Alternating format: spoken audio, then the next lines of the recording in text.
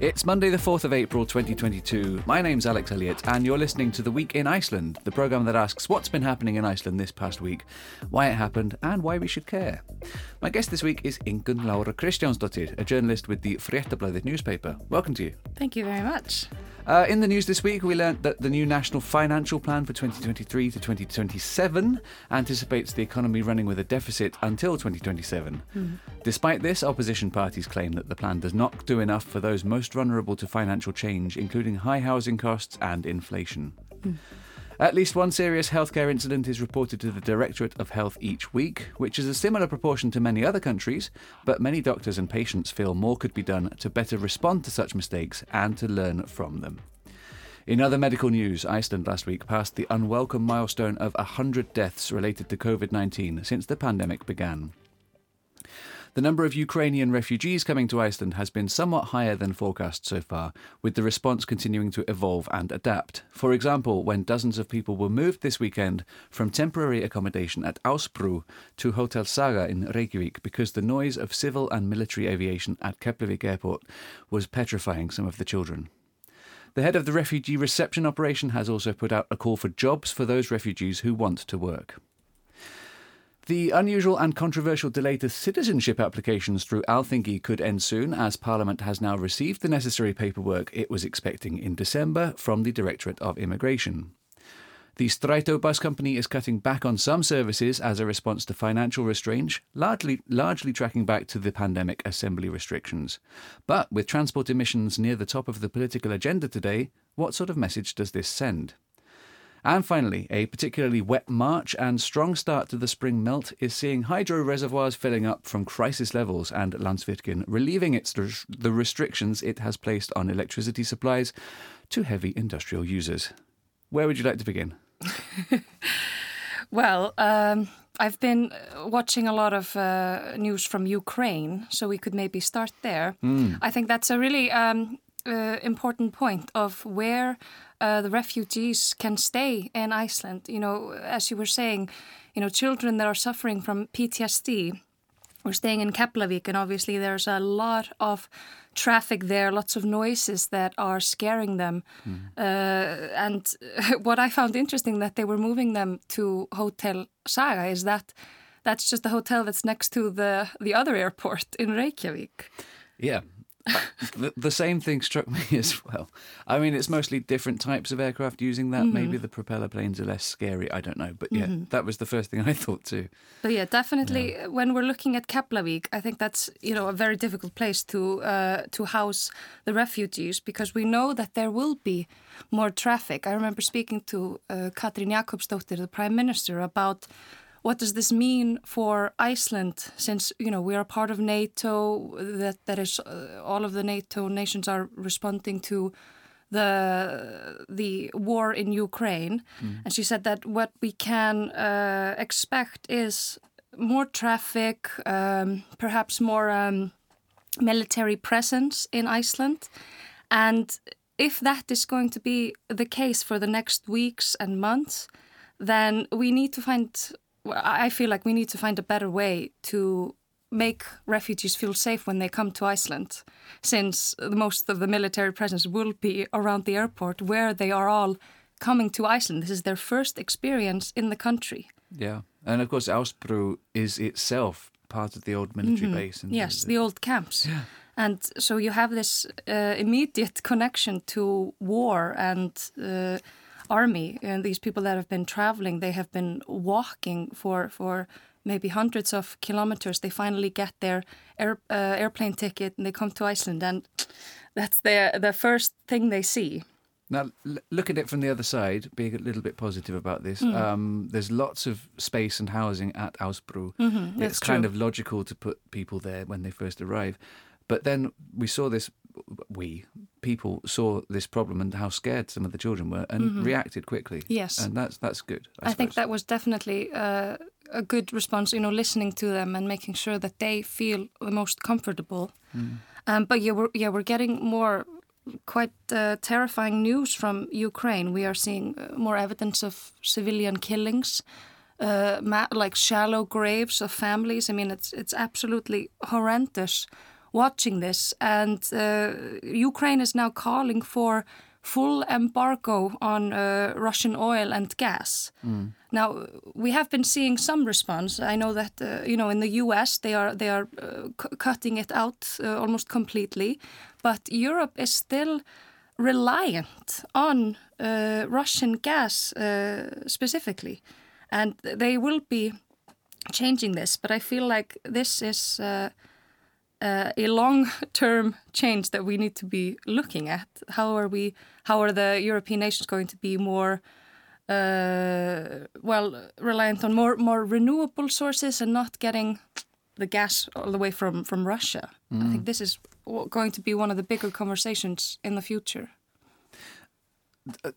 We should focus back on Iceland, but on that very point, I have been thinking, if Europe is putting so much effort into divesting away from Russian gas and oil, and it's going to take years to do, and it's going to happen, what does Putin have to lose by carrying on the war now? Because this decision has been made, and that's possibly working against the sanctions regime, because it's like, this is going to happen. So Russian economic power is probably at its peak and is going to decline. That doesn't necessarily encourage him to stop the war now, does it? Oh, perhaps not. That's quite an interesting point. He has been pushing for the nations to pay in rubles, and he had that threat of cutting off the gas. But he still has that power for the next few years, because the Europeans are so reliant. Yeah, it was quite an easy decision for the US and Canada to take.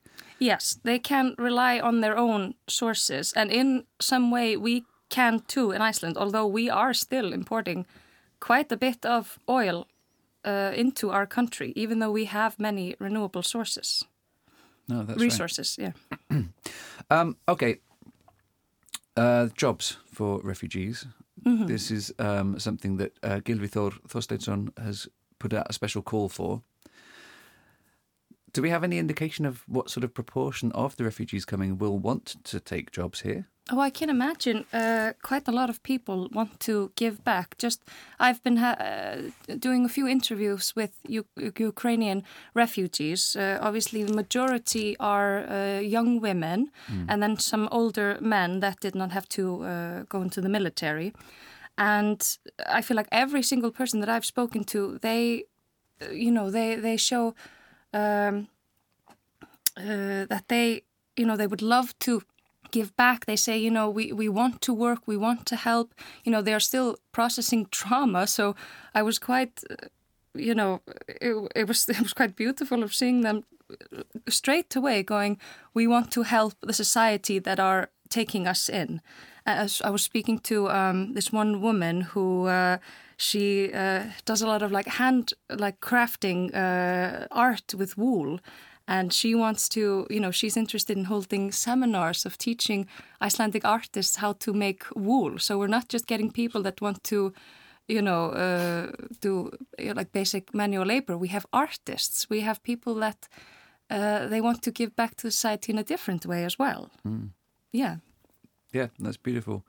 And one way of people dealing with trauma is commonly known is to, put your mind onto something else. Yes, getting into a routine, I think, really helps people. And as soon as people can start sort of getting into a routine, because I can't imagine that you can process through the trauma straight away, because the war is ongoing. You are continuously afraid for your loved ones in your home country. Yeah. And perhaps you just need... Yes, a moment of peace through some kind of routine. And I think that Iceland should do, everything they can to help people get into a sort of stable routine, to be able to, find that ease, if possible.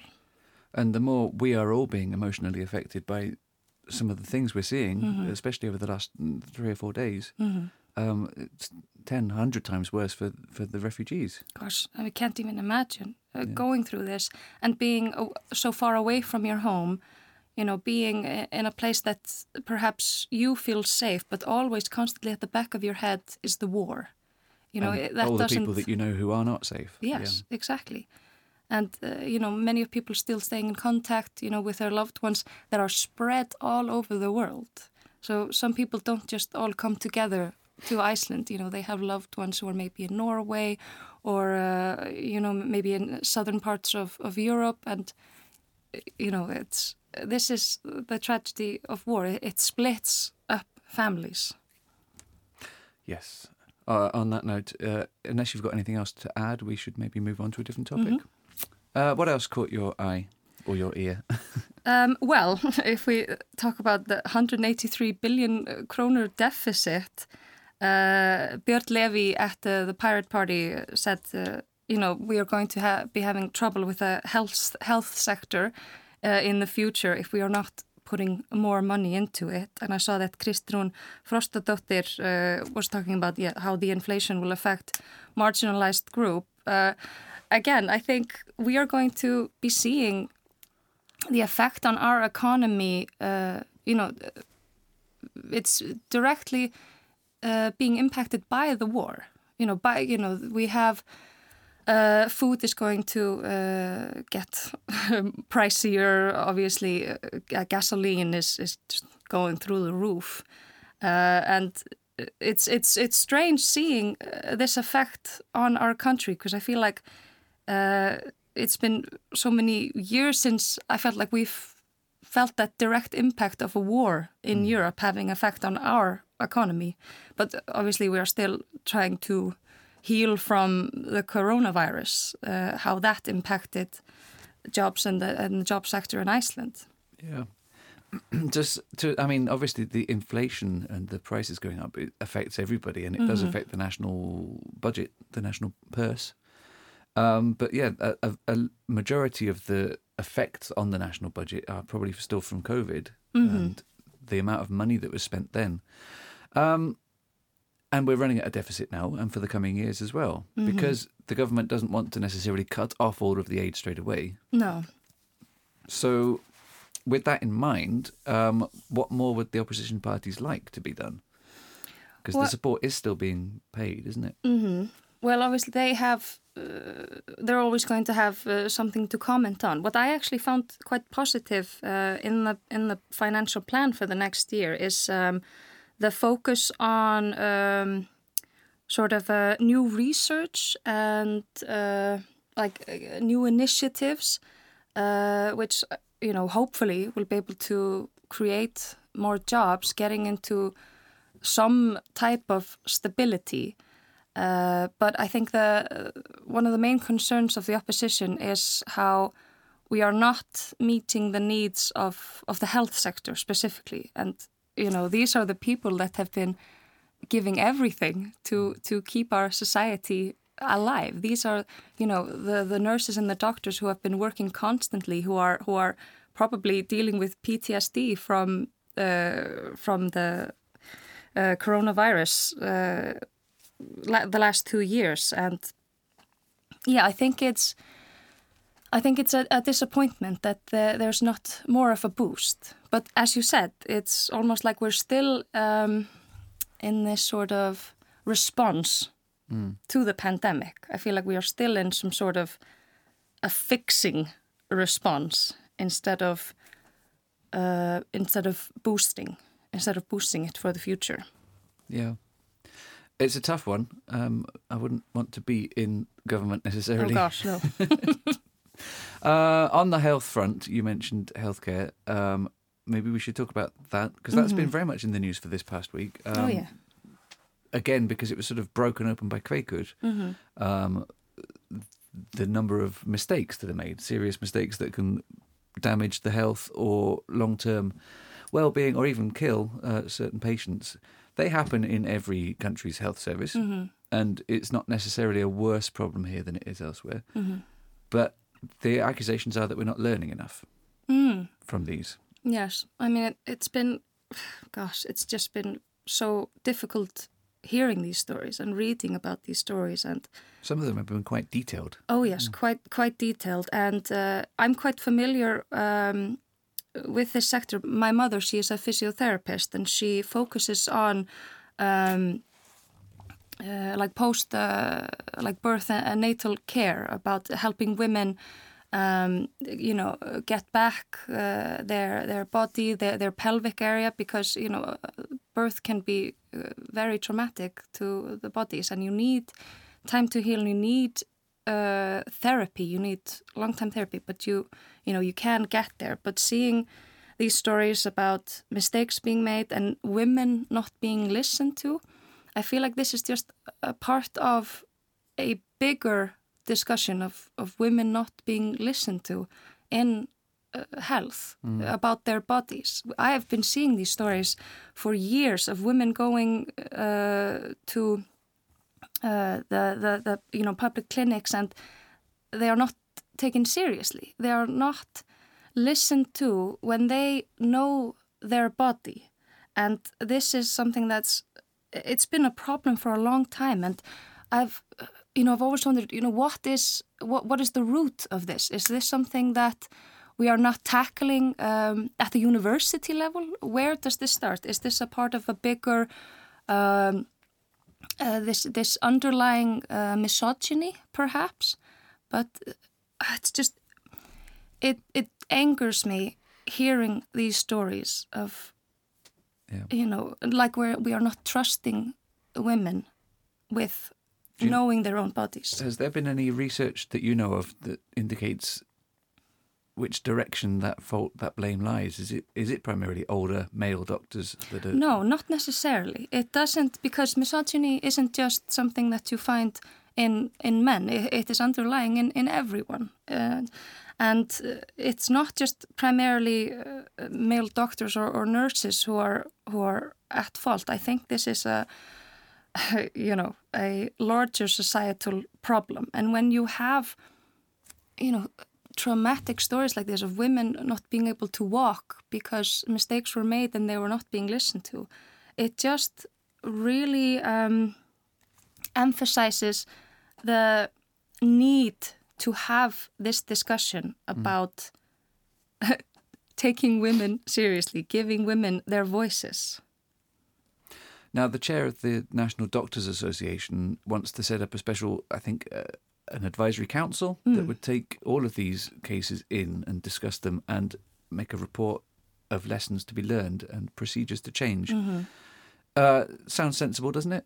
Yeah, very sensible, and quite happy that the response was, immediate. But to be fair, every single time we have a crisis like this, a boom of stories, we are always setting up councils and getting new research. We are putting up a response group, and I hear far more of putting out fires and responding instead of tackling this before we have a crisis.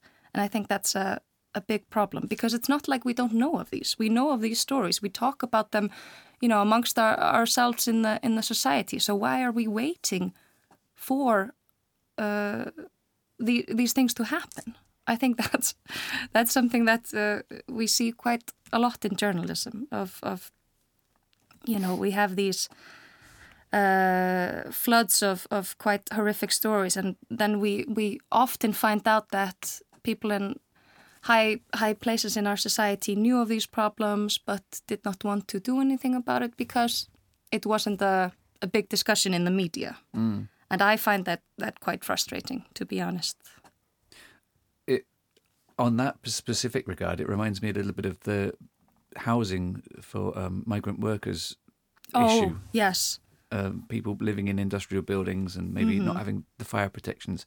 That was a similar story that went on for years. It's still going on. Oh yes, completely. It started.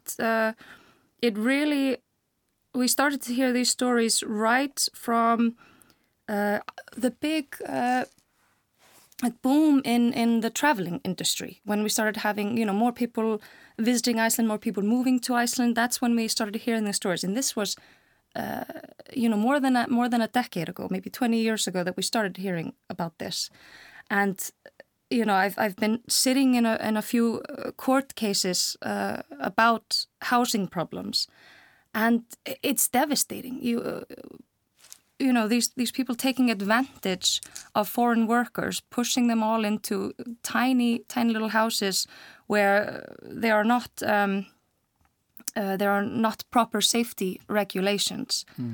And it's quite difficult to tackle this legally, and I feel like it's still going to be a problem tackling this for the next few years, and we keep hearing more and more stories.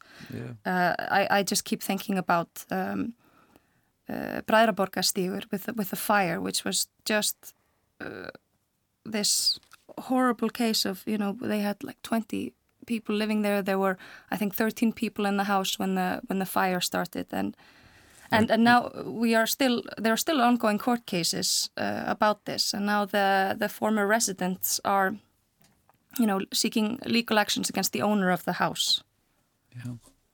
Yeah, that was, or should at least have been, the straw that broke the camel's back, so to speak.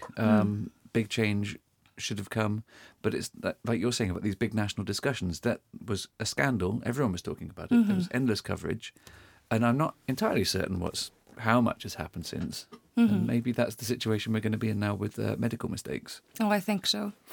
Yeah, I think there's always a lot of media coverage at the beginning, and then there's immediate response, but it's still necessary to keep pushing the authorities to ask and demand change, because it doesn't just stop after the media coverage. The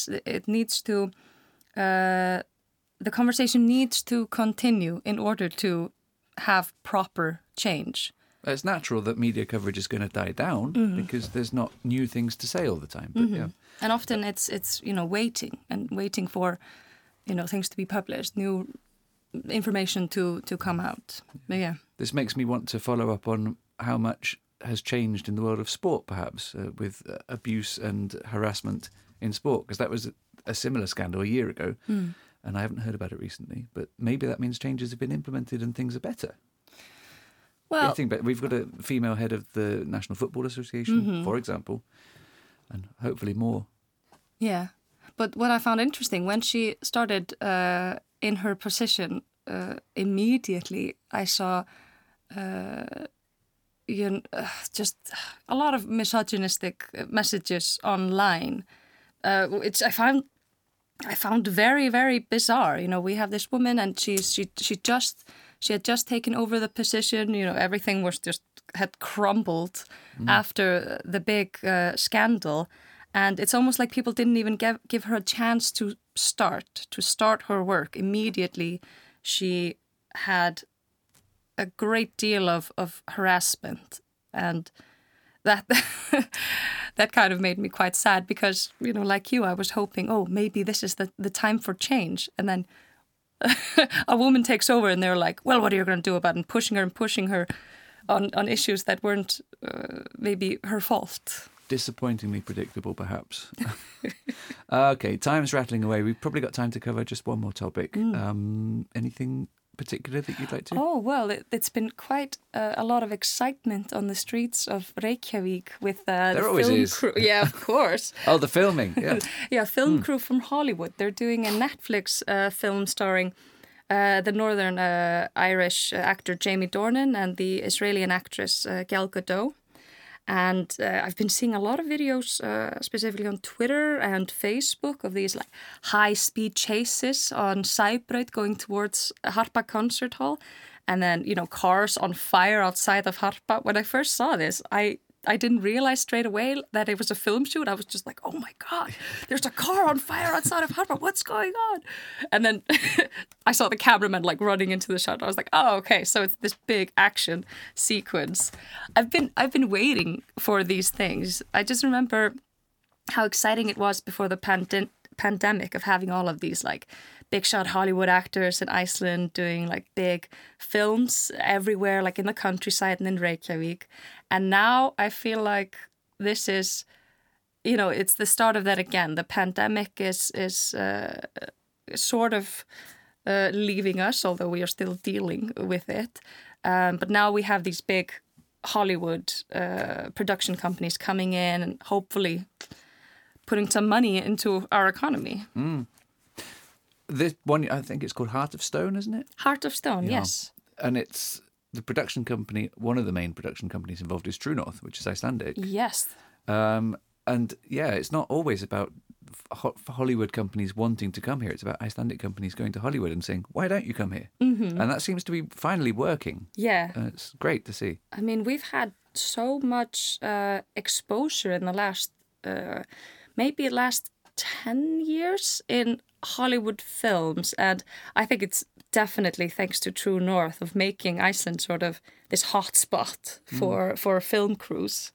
And it's quite it's such a Icelandic like how would you like smá borgaralegt, like when you're this like small Icelander, you become quite proud of seeing your country like on the big screen. It's understandable. Yeah, I mean, you kind of get used to it, but you still have that strange sense of pride, like seeing, you're like, oh, look at us, we're on the map. Yeah.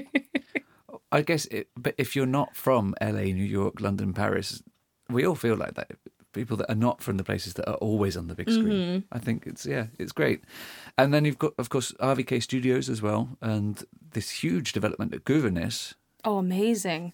That's quite exciting, having like this massive film studio. It's going to be like 2 now, right? Like yeah, they've got one open already. Yeah. And they've just bought the building next door, which is just as huge. Oh gosh, I hope we see more boom in the film industry in Iceland, because we have so many talented artists in Iceland and production companies. Same with like video game development. There's been a lot of boom in video game development in Iceland. And also like in like online sports, like gaming, in the gaming industry. I think that's quite exciting to see more of in the future. We've had a few like world championship gaming events. Oh yeah, we had that massive one. Was it in Kópavogur or Garðabær? There was like this massive, gaming There's one at tournament. Laugardal. Oh yeah, that's right. It was in Laugardalur. He had these like massive like gaming superstars from like South Korea and Japan. I mean, they have their like own cheerleaders and massive fan base that, you know, I didn't realize that you had these like gaming superstars. No, that's right. And there's millions that watch. And the prize money runs into hundreds of thousands of dollars, if not more. It's huge. Big. I feel like the gaming industry, I think this is correct. It's becoming bigger than football and the music industry combined. I mean, that's crazy. I mean, that's huge. It is. So good to be in there. Yeah, good to have a little part in that. Great. Okay. On that positive note, I think we've run out of time. But the Week in Iceland will be back with you next Monday, the 11th of April on ruv.is/English, Ruv English on Facebook through the Ruv app and your preferred podcast platform. I need to change how I've written that. I always stumble on it. That just leaves me to thank my guest today, Ingunn Lára Kristjánsdóttir. Thank you for coming. Thank you for having me. And also Lydia Grétarsdóttir for running the studio. We finished today's programme on a celebratory note as Fjölbrautaskóli Suðurlands won the National Schools Song Competition, Kusk has won the prestigious Músíktilraunir competition, and perhaps even more impressively, Icelandic soprano Dísella Lárusdóttir won a Grammy alongside her colleagues on the Philip Glass opera Akhenaten. That was recorded at the Met in New York. This particular performance by Dísella is not from that opera, but is rather from the Bellini opera The Capulets and the Montagues. This is O Quante Volte. Bye for now.